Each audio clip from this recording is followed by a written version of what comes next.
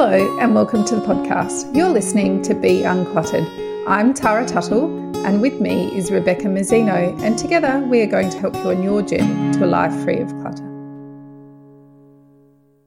So this week we are talking to my friend Alex, who has nagged me to come on the podcast despite having not listened to an episode yet, because he has a lot to say, haven't you?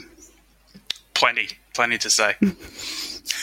Despite not listening to any of the episodes yet. So yeah. I bet you the first episode you listened to is the one that you're on.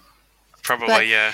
The reason why I have decided that it is worth having you on is because you have a lot to say, and some of it is interesting and useful. And so I think that if we have a little chat about your journey, other people might be able to learn something.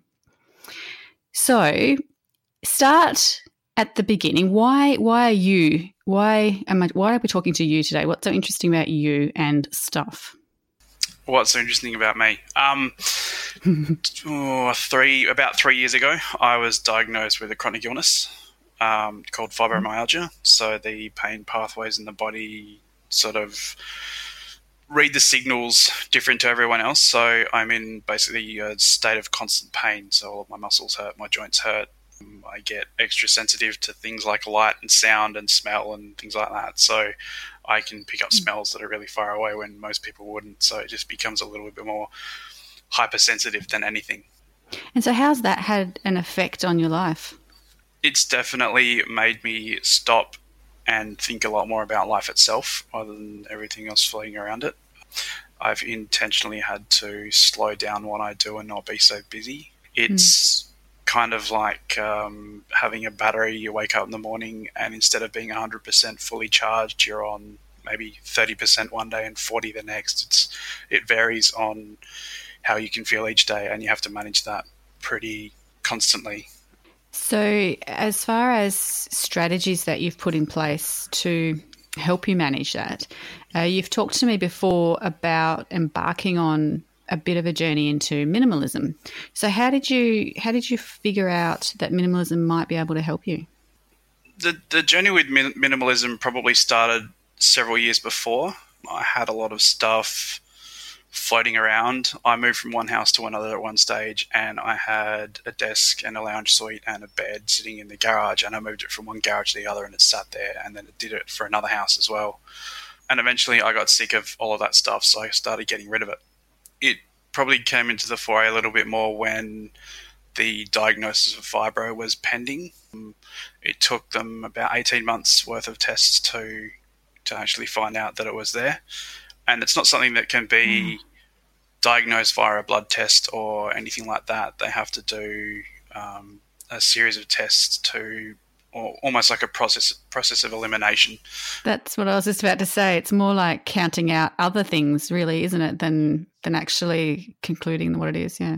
There was something like 15 or 16 different other things they tested for with blood first to make sure it wasn't any of them before I went further in the process to find out if it was actually fibro. So,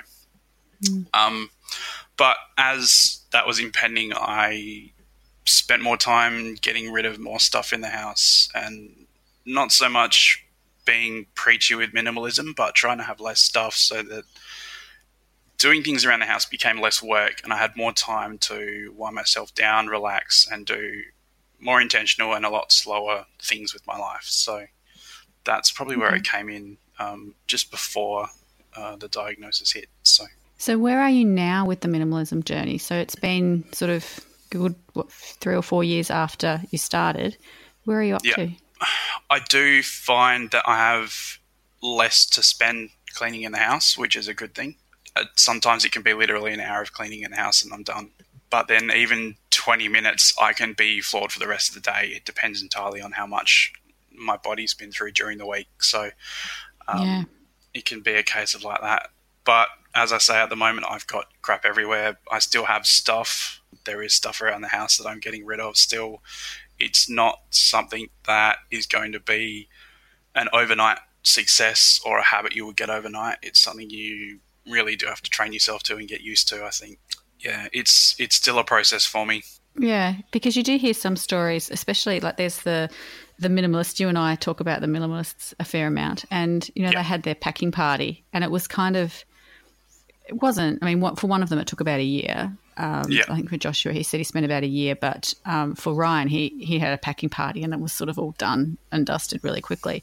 So you do hear these stories about people who just get rid of it all in one go, and I think that's not really something that most people do. They probably do take their time a bit more. Yeah, I think if you want to have it as a lifestyle change in the long run, you will need to get used to it over a period of time. Whereas you've seen stuff like Marie Kondo pop up on Netflix with her series, and it's created a big splurge of everyone going and throwing everything out. But they might be done in a week, and then 2 months later, they've probably ended up buying more stuff, filling their houses with things, and then they go, what happened to that nice, tidy house I had 2 months ago? Yeah. They haven't formed that habit to think about what they're buying that comes back in their house as well. Yeah, that's what we talked about. That we've recorded a couple of episodes on Marie Kondo. If you listened, Alex, see, here you go. You would have known. But we did talk about the fact that there doesn't seem to be a long-term plan. There is this assumption made about the system that you do it once and it just stays like that. And from our experience, and obviously with yours as well, it just doesn't happen that way. It's just not realistic. So what is realistic?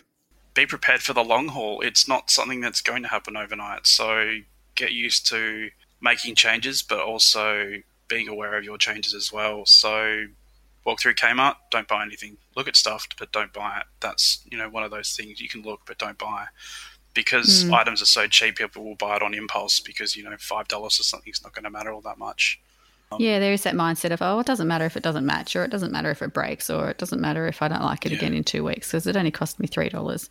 That does happen a lot with the whole Kmart mentality, which, I wonder, I might do a whole 3-hour mini series on Kmart one day. I think I could. I really think I could talk about it I could rant on my soapbox for a very long time. But so. With regards to chronic illness, how do you think, apart from reducing housework, are there any other ways that reducing your belongings helps if you do have a chronic illness? I guess the mental headspace as well is that I can come home and I can, I've had a massive week of work, and most people come home and they go, I need to do this, I need to do that. And, they have 10 million things on their list that they need to do. I'll get home and they'll be like, 2 or 3 things I need to do on the weekend that are regular, and I can do them very quickly, so I don't have as much stuff to do anymore. And it's not just keeping the house clean, it's because I don't have those things. I have that mental space that there's no urgency for me to get them done. I can do them at any stage over the weekend. Yeah, so if you have a bad day, you can just go, it's okay.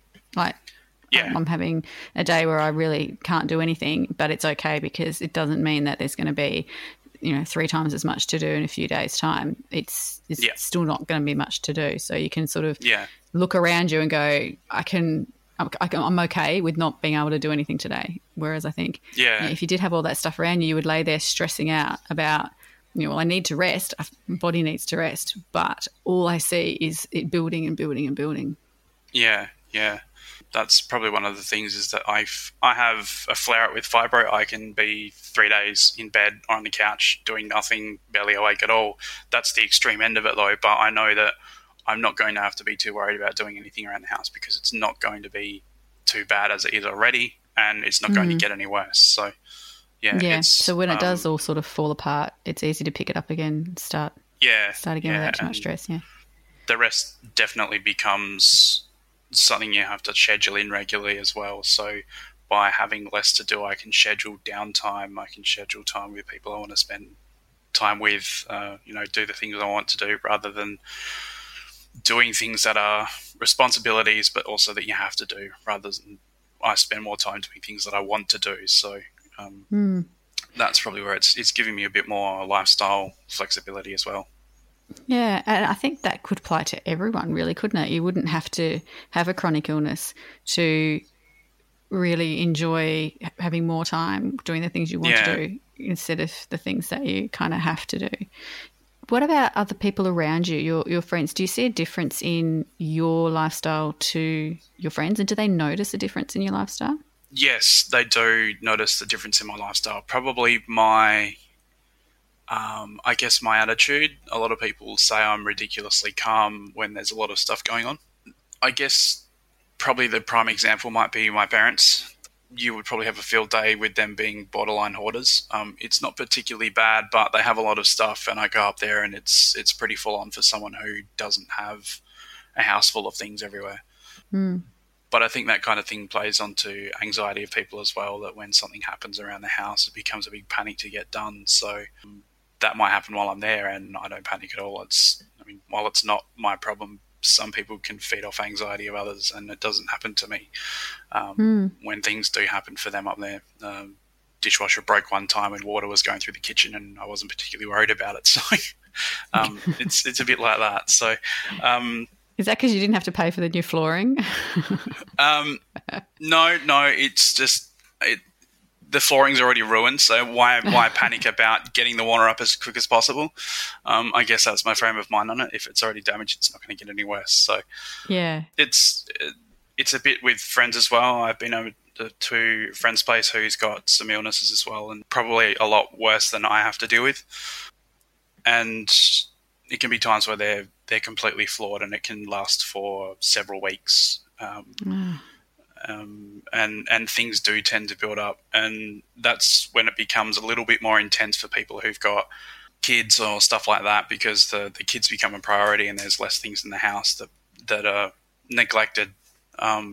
Keeping certain places tidy, it becomes something where they just neglect it and just run with doing the basics that they can manage from day to day until they're ready to get back to that, and it can be months. It can be up to months before they get to something. So it might be a pile of laundry that'll sit there for a couple of months. So, yeah, I guess you being single with no kids sort of means that if you're not up and about and doing things, nothing's changing. It doesn't obviously make it any easier for you because you still have chronic pain.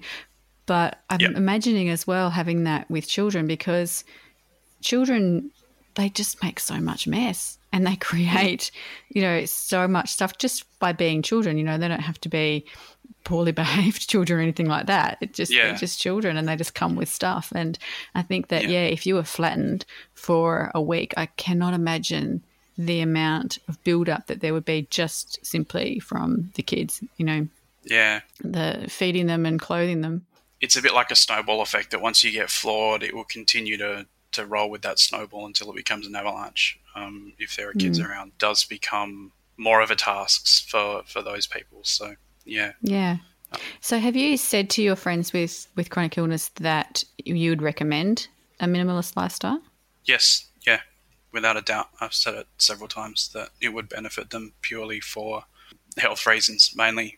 I'm not talking about, the fad that comes with it, or saying you're a minimalist or anything like that, but the fact that it would give them a bit of an easier time to do what they need to do from day to day and week to week, rather than just managing, a day.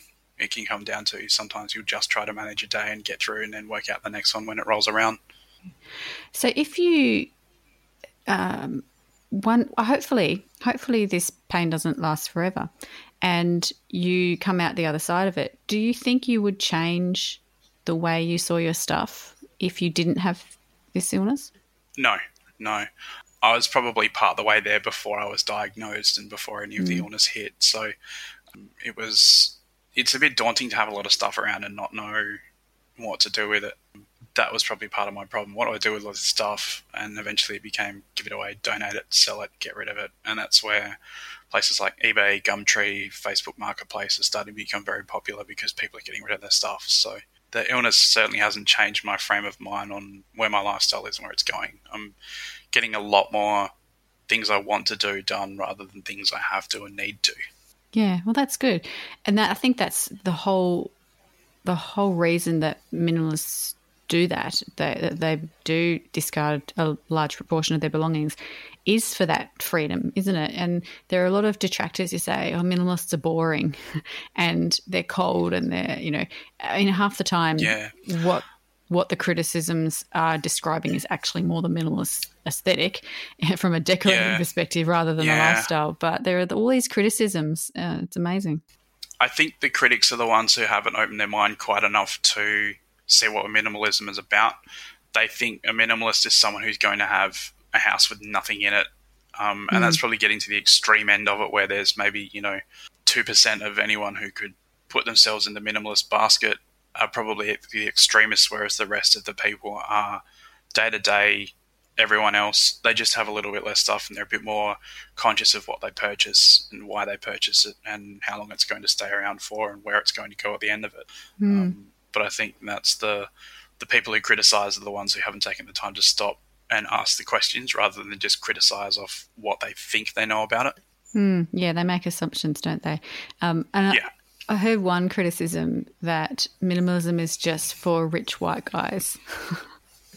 And I think, that's probably because of the minimalists. They certainly did have a lot of money before they got rid of all of their stuff and quit their jobs. And I'd say that they've probably got plenty of money now. But it's interesting. Like, I actually think the opposite. And I actually think that people with limited funds and income benefit greatly from minimalism myself. I don't understand how people think that it's just for rich people, rich single people. I think there's great benefits to people with limited funds.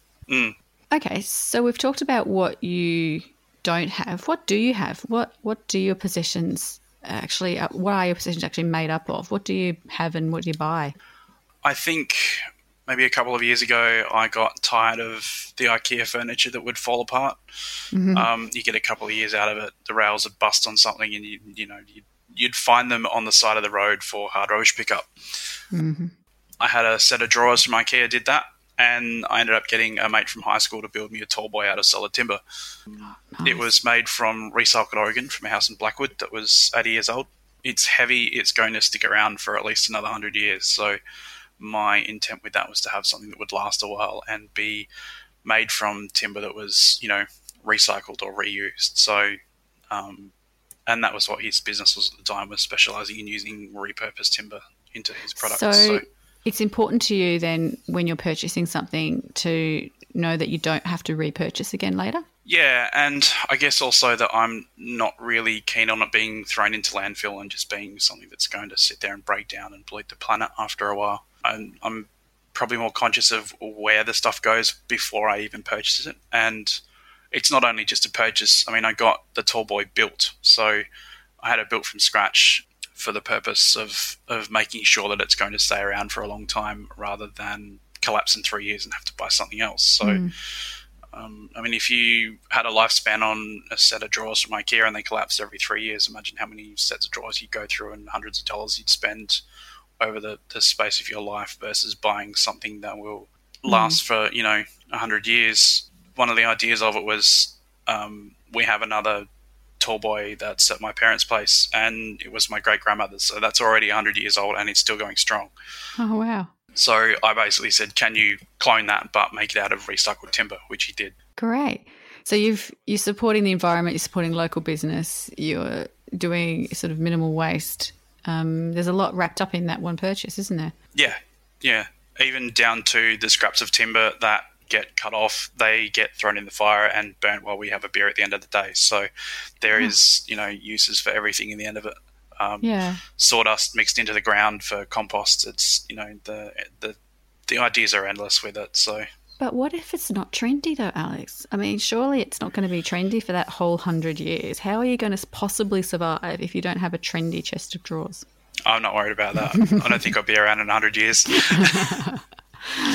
I'll let the future generations deal with that, with the probably floating tall boys or something in bedrooms by then. Who knows? Floating. You're in IT. You know better than to make those kind of predictions. You're just going to look stupid. I've taken the chance for being more aware with the waste that I create and where it goes by.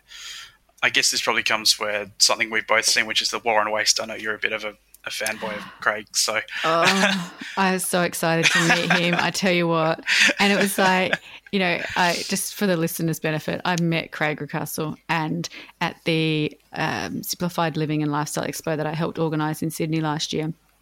And he was one of our speakers. And when he arrived, I was lucky enough to be right there when he sort of walked in. I was the first person that he came to.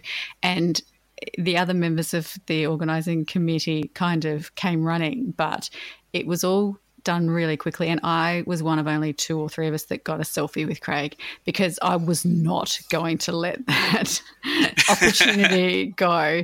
And I did get a chance to talk to him a little bit and obviously heard him speak. And yeah, he's just awesome. He's quite passionate. And he what's the word? He talks the walk, or he walks the talk. He rode his bike. Yep, he rode his bike to the venue. So he was sort of very environmentally, obviously sort of practicing what he preaches, which was really, really good to see. So, it was very exciting. So anyway, I've finished fangirling now. You can go back to talking about the show. So anyway, this guy, Craig Rucastle, had a series on the ABC called The War on Waste, and it was extremely eye-opening. It was. There was quite a bit on there that was eye-opening for me. In terms of the food wastage that the country goes through for the sake of perfection of what we see in the supermarket shelves. I probably got a little bit passionate about where my waste goes from the industry I work in, which is IT.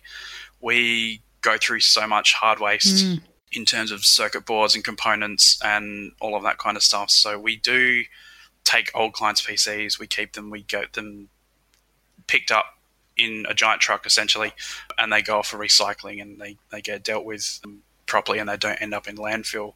But good. When I saw War on Waste, there was a lot of stuff that I was looking at and going, okay, I do an okay job, but I can do it a lot better.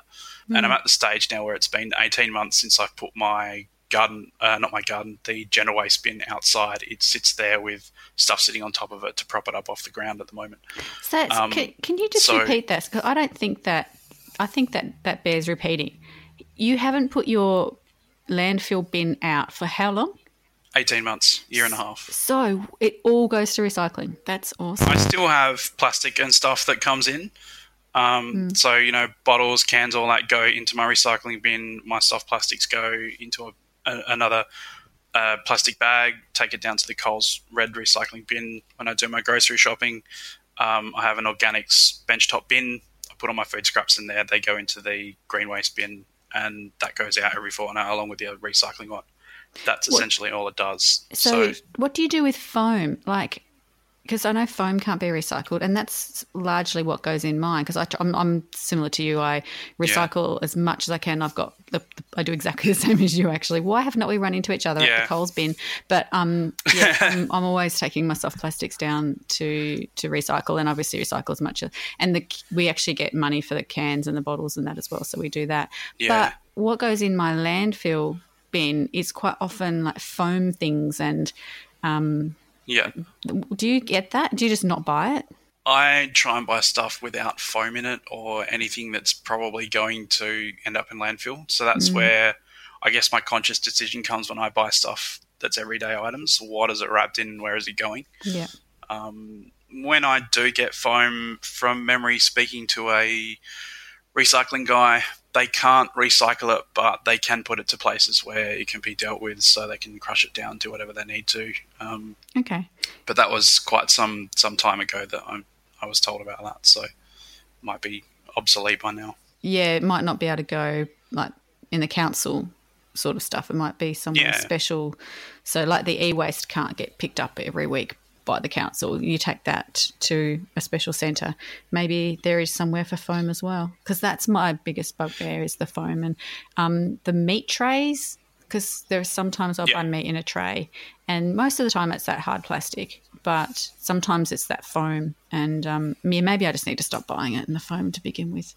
Yeah, I guess if you want to be aware of the stuff that your food's coming in and what's going to happen to the packaging and where it goes once you've used it, if foam can't be recycled, go to the butcher. They'll wrap it up in paper for you. You can get beeswax wraps now. You can get all sorts of things to put your food in. Just be a little bit more conscious of what you're doing, and it doesn't have to be something that changes instantly in one shop. You can go, all right, I'm going to do my veggies this week and make sure I don't bring home anything wrapped in plastic. I still get my veggies and put them in a plastic bag, but it goes straight back into the recycling one and then back to Coles into the red bin. At some stage, I'd like to not be getting them at all and getting, the reusable bags, but it's just sort of, it's get to it when I can type thing. So my mum made me some. So she made some reusable vegetable bags.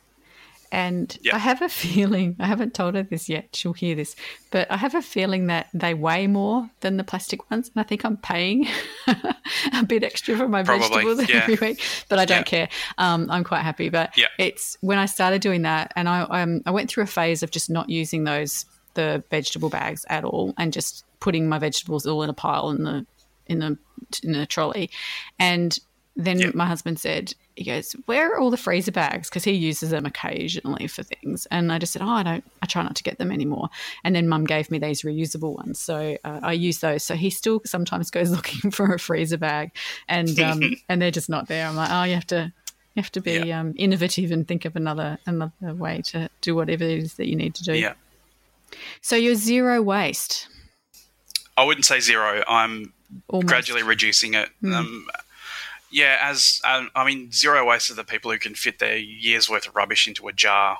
Like I've seen before. That's zero waste. They're putting the stickers from their apples in there and stuff like that. But that's the extreme, and good on them. It's a good way to go. It'd be nice if we could all get that way. Would probably say I'm low waste. I'm still using stuff that needs to be recycled.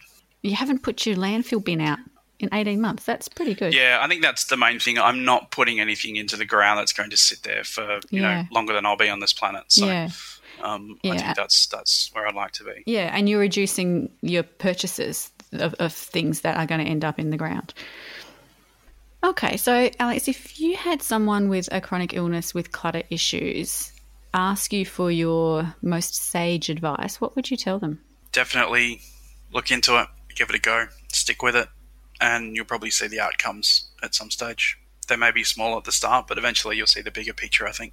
Well, thank you very much. It's been lovely talking to you, and I think that it's been really insightful, and I got to rave about Craig Russell, so that's always fun. So thank you very much for coming on and chatting frankly and honestly and sharing your life with us. No problem. Thanks for having me.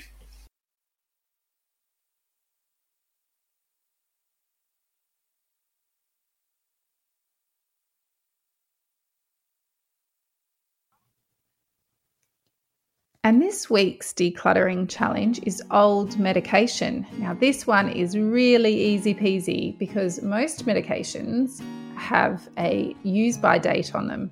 So pull out your medicine drawer or your cupboard or wherever you store those things. Have a look, have a read of the labels. If they are past their date, throw them out. But think of a really eco-friendly way to throw them out. A lot of the time you can't just throw pills and prescription drugs into your trash. Sometimes they need to be crushed up first. I will put a link on the website about an ethical way to dispose of medicines. If you're not sure, the other thing you can always do is drop them back to your local pharmacy and they'll take old medications and dispose of them for you. Good luck.